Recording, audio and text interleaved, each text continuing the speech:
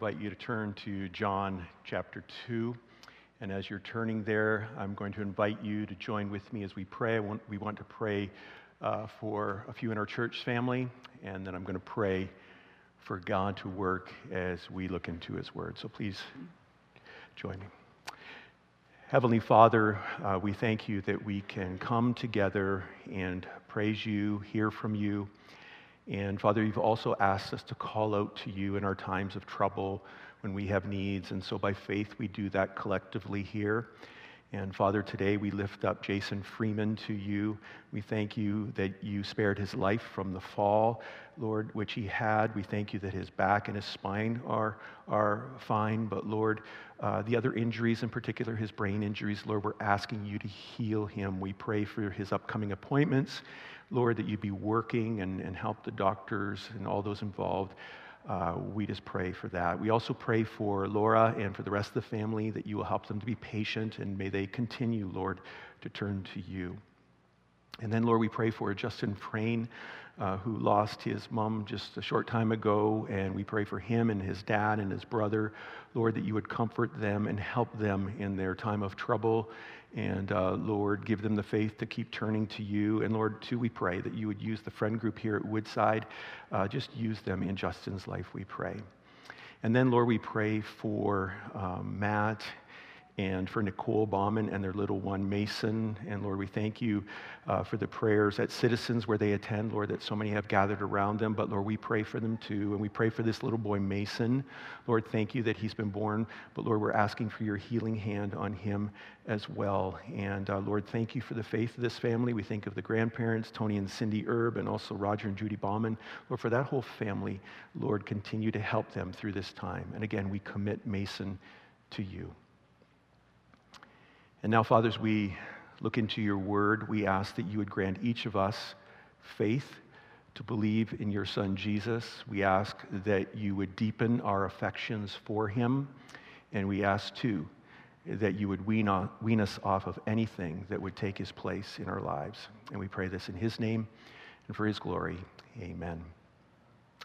If you're new with us here at Woodside, we started a series 3 weeks ago going through the Gospel of John, called What If Everything Jesus Said Was True? And today, as we pick up in the gospel, we're going to read the story about Jesus at a wedding turning water into wine.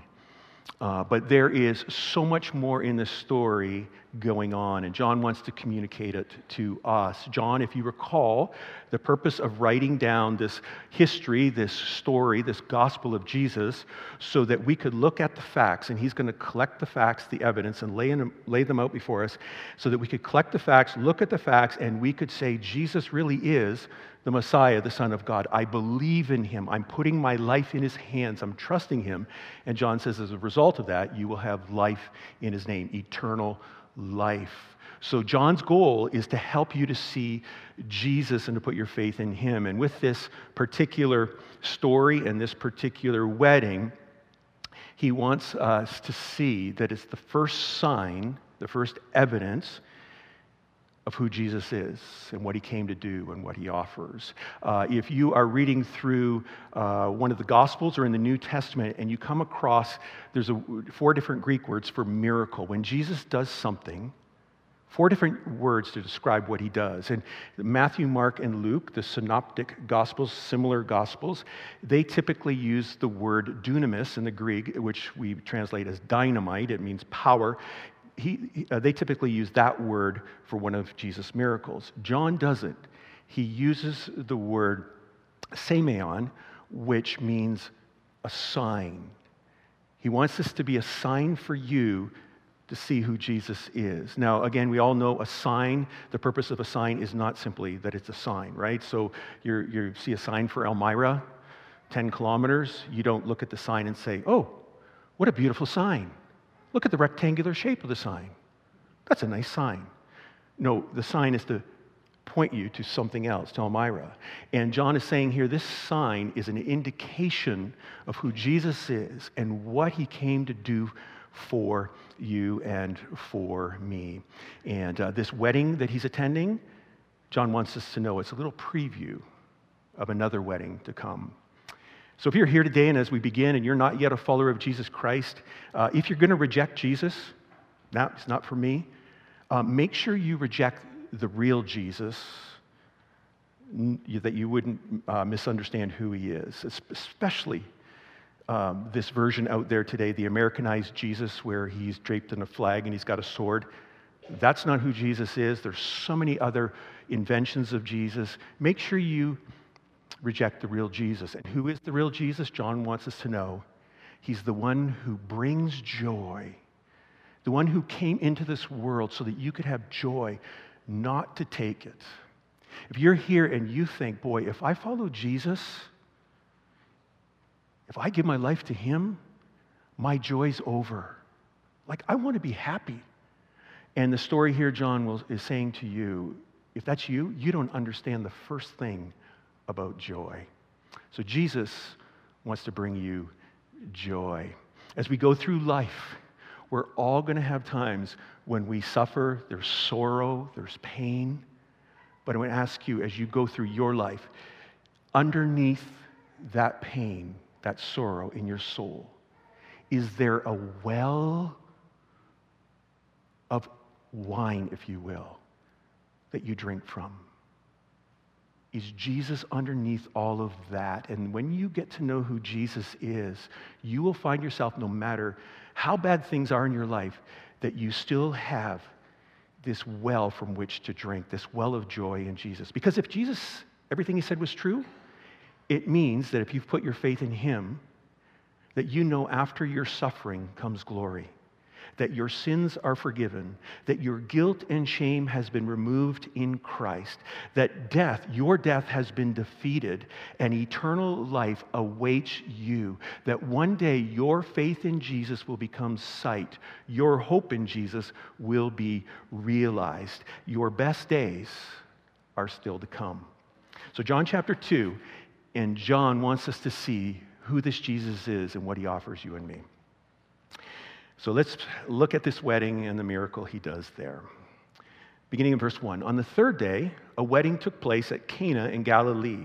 Jesus' mother was there, and Jesus and his disciples had also been invited to the wedding. When the wine was gone, Jesus' mother said to him, "They have no more wine."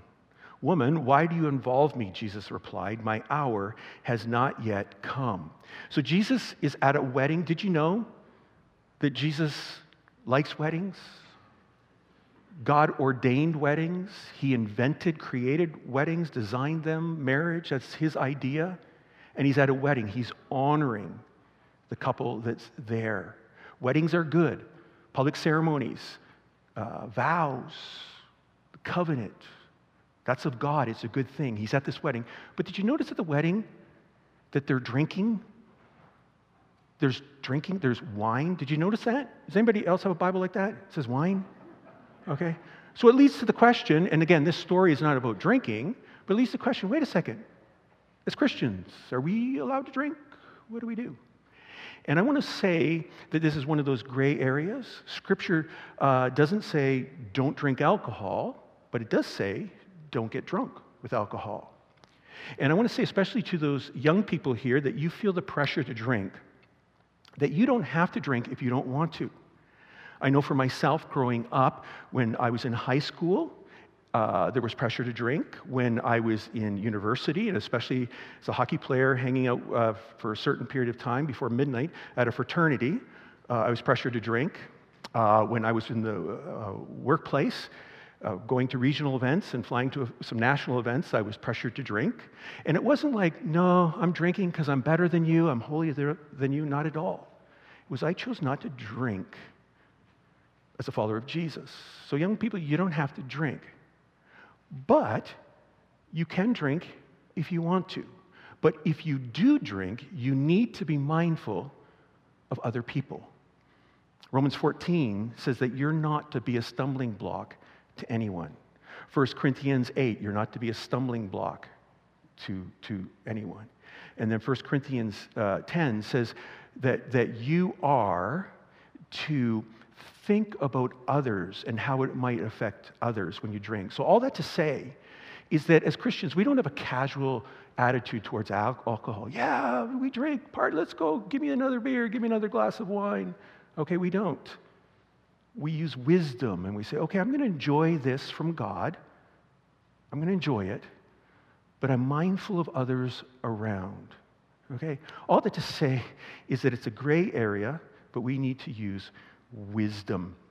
So I don't have any alcohol in my house.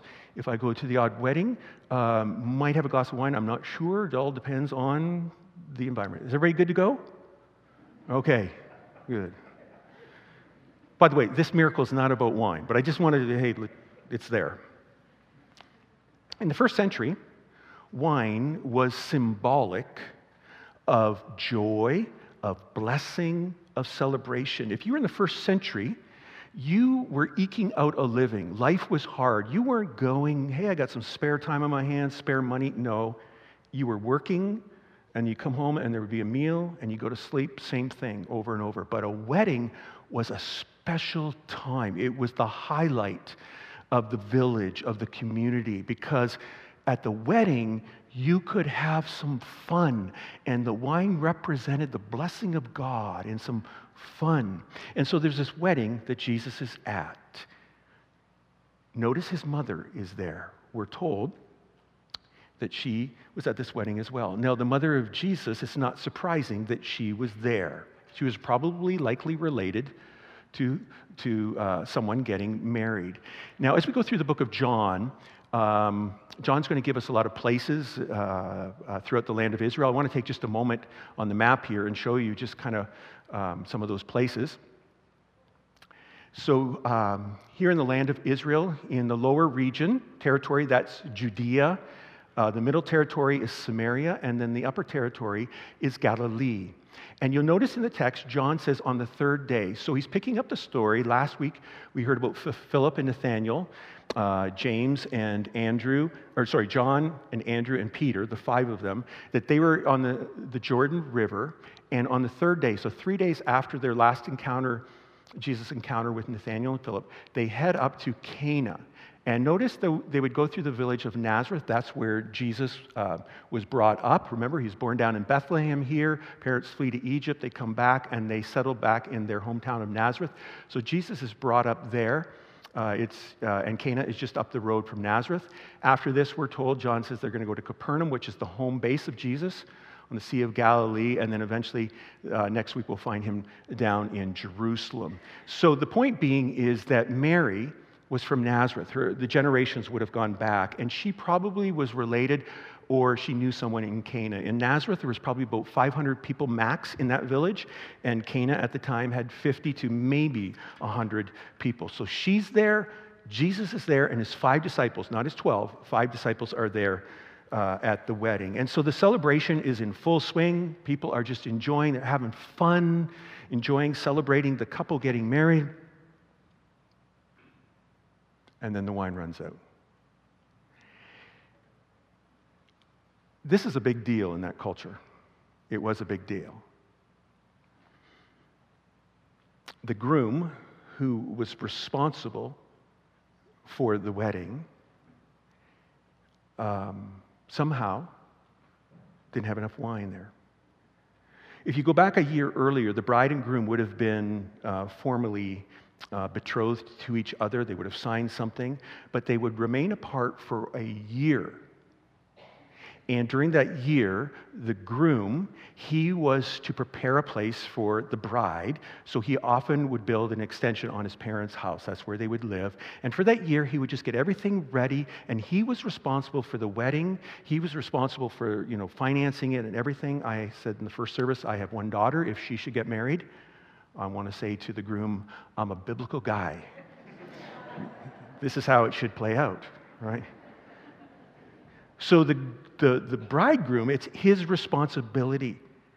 And if the wine runs out, and they lived in an honor-shame society, that was not good. It was like he and his bride would have egg on their face for like decades. This was not a good thing.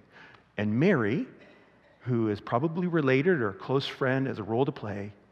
She's like, what do we do? I'm going to go to Jesus. And she comes to Jesus. Jesus, the wine has run out. If you were Jesus, what would you do or say? Like, stop and think about it. He's 30 years old. Mom, I'm done with the chore chart, okay? Like, I'm older now. Why did she go to Jesus? Possibly because 30 years earlier, when she was pregnant with the one who would be the Messiah, and there was no man involved, it was the Spirit of God, that she knew he was special, he was a special child, and now that he had some disciples following him, maybe this was the time that he would begin to show himself and show some power, that he was capable. That's a possible reason. But most likely, Mary went to Jesus because she'd always gone to Jesus when she had a problem. Joseph, Mary's husband, is not in the story. He's not in any of the stories with Jesus' public ministry, so we can likely assume that he is dead. So who is Mary going to go to? She's going to go to her oldest son, to Jesus. And stop and think about it. How lucky Mary must have been, right? To have a son like Jesus. Never had a bad idea in his life. Never had a wrong solution. Never said, oh, Mom, I told you to do this, but man, I should have done this. Jesus was the most wise, intelligent, resourceful, and yet the most loving and kind and compassionate person that has ever existed. So of course, obviously, when she's got a problem, the wine runs out, she's going to go to Jesus. Now look at Jesus' response. Woman, why do you involve me? For any of you guys that are married less than, say, a year, please take it from someone that's been married more than that. That's a statement that will get you in trouble, right? Do not say that. Woman, why do you involve me? And for all of you teenagers out there, especially those guys, right? I've got my new life verse. Hey, go clean the garage. We got company coming. Woman, why do you involve me? Say what? I'm trying to be like Jesus. He said it, right? Okay? Now, why did he say that to her? Now, again, when you read the Bible, you want to read it in its original, like what was happening at the time. And in that day, the word woman wasn't disrespectful. It wasn't rude. It would be translated in our time today as ma'am. So it's not disrespectful. But it's not intimate. It's not mum. Why did Jesus respond that way? Woman, why do you involve me? Because Jesus is beginning his public ministry and he's redefining his relationship with Mary, his mother. In other words, from now on, you will come under me. For 30 years, I honored you as my mother, but now I'm not doing your agenda. I'm doing the Father's agenda. That you're going to come under me and submit to me. That you're going to be one of my disciples, just like these others' disciples. And that's why Jesus, when he's dying on the cross in John chapter 19, that loves his mother and cares for her, but he says to her, woman, behold your son. Again, drawing attention to the fact that Mary is a disciple, a follower of Jesus. And friends, that's why we believe that Mary is like us, that she's another follower of Jesus. She has no special status, and Jesus wants to make that clear, and he makes that clear here. Woman, why do you involve me? And then he takes that I'm about my Father's agenda, not yours, and he takes that and he says, the second statement, my hour has not yet come. I want to encourage you to go through the book of John in one sitting, take a couple hours, and notice the certain words that are repeated, like believe. But you also find this phrase, my hour has not yet come, repeated. What's Jesus referring to? He's referring to the hour, his death on a cross. He's saying to Mary, Mary, I'm going to reveal myself in my ministry as I go along. And it's going to lead to a cross. And it's on my Father's timetable. I'm going to show a little glimpse of glory here, a little glimpse of glory here on the way to the cross. But I'm not ready to die on the cross yet. Now, what is interesting, what's Mary's response? She's going to say, to the servants, do whatever he says. So in other words, I'm coming under his will. But Jesus then will do the miracle, not because Mary wanted it, but because it was part of the Father's will. So we read in verse 5. His mother said to the servants, do whatever he tells you. Nearby stood 6 stone water jars, the kind used by the Jews for ceremonial washing, each holding from 20 to 30 gallons. Jesus said to the servants, fill the jars with water, so they filled them to the brim. Then he told them, now draw some out and take it to the master of the banquet. They did so, and the master of the banquet tasted the water that had been turned into wine. He did not realize where it had come from, though the servants who had drawn the water knew. Then he called the bridegroom aside and said, everyone brings out the choice wine first, and then the cheaper wine after the guests have had too much to drink. But you have saved the best till now. Mary says, Jesus, can you help? Jesus gives his response. Mary says, okay, to the servants, do whatever he says. And then Jesus says to those serving at the wedding reception, see those 6 stone water jars over there? Fill them up with water.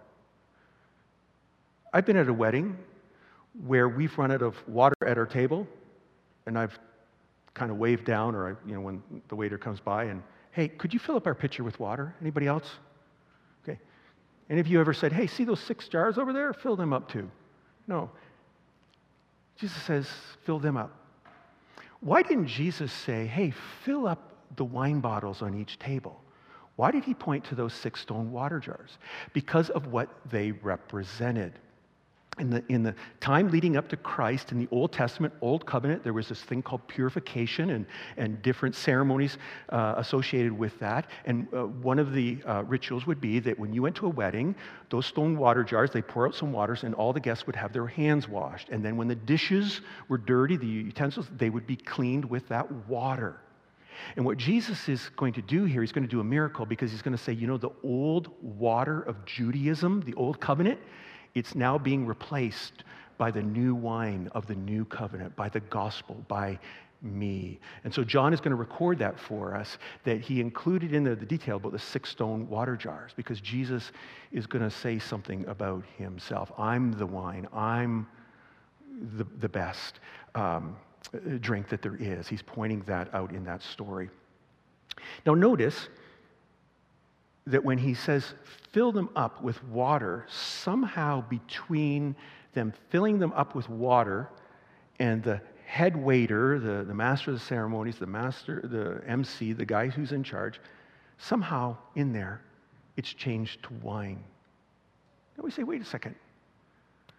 Okay, we all know where wine comes from. It comes from grapes, which come from vines, which come from seeds, which come from other seeds. We all know that you need sunlight and earth and water and a wine press.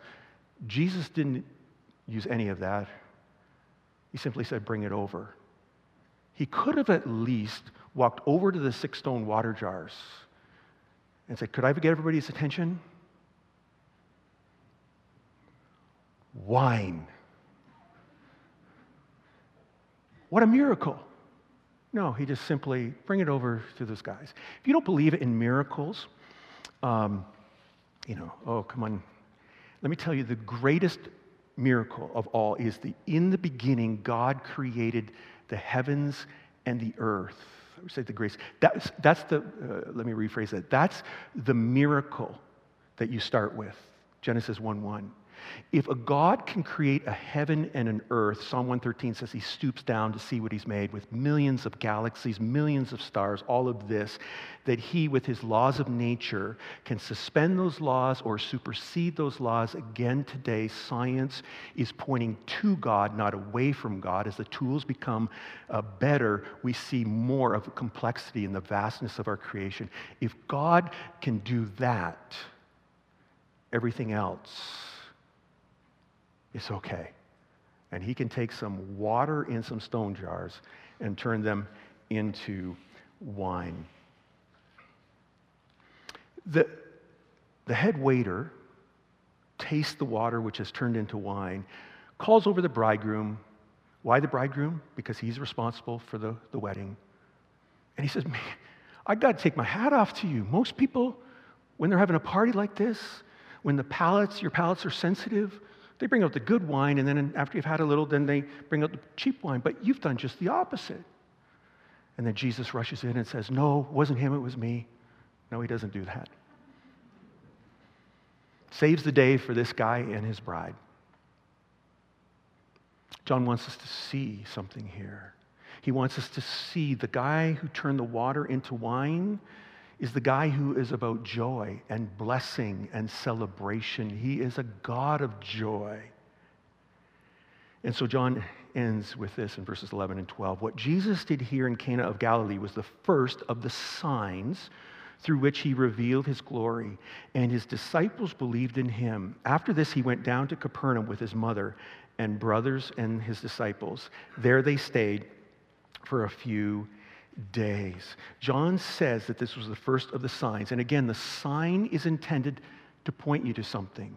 The miracle is not the water and the wine. That's what it's about. It's about pointing to who Jesus is, what he can do, what he offers you and me. And John is saying Jesus is the one that not only has all the power and is great, but he is good. He's one who came to give joy, who comes to give wine. So his glory is revealed with this miracle. But notice too, the disciples believe. And if you're here today and you say, you know what? If I saw water turning into wine, I believe too. Not so fast. John, when he writes this gospel almost 100 times, uses the word believes, and he makes sure that we know that when he's piling these evidences up, that there were people witnessing a miracle who had different responses. So two people can see the same miracle and a different response. He said some believed and some didn't believe. And what was the difference? The heart. These disciples believed because they were seeking the Messiah. They had been waiting for him, and then they saw evidence of that power, and they believed. But friends, we can have the evidence of the Gospels before us about Jesus. And some people will believe, and some will say, no, I don't believe that. What's the difference? The heart. And if your heart is truly seeking God, if you're like, I think there's a bigger story going on than just my tiny little story, 70 years. If you're seeking God, he makes a promise. If you seek me with all your heart, you will find me. So miracles are about the heart. Disciples believed. So let's talk for a few moments about the real Jesus. Who is he? He's the God who brings wine, the God who brings joy, not to take it. And what's interesting, as Jesus is at this wedding, he's thinking of another wedding. Have you ever been at a wedding and you're like thinking about your wedding, or maybe am I going to have a wedding? He's thinking about another wedding. That's to do with the hour, because after his hour has come, after his death on the cross, Jesus knew that he would rise again the third day. And it was because of that and what awaited him that he could endure the scorn, the shame of the cross because of the joy set before him, which was you being joined with him. It's called the marriage supper of the Lamb. And John, who wrote this gospel a little later in Revelation, writes about being caught up, and he gets a little glimpse of the future. And he says, I hear there's around the throne, there's all this loud noise and all this praise, and they're praising God. Why? Because the marriage supper of the Lamb has come. That the bride, united to Jesus, has made herself ready. Jesus calls himself the bridegroom.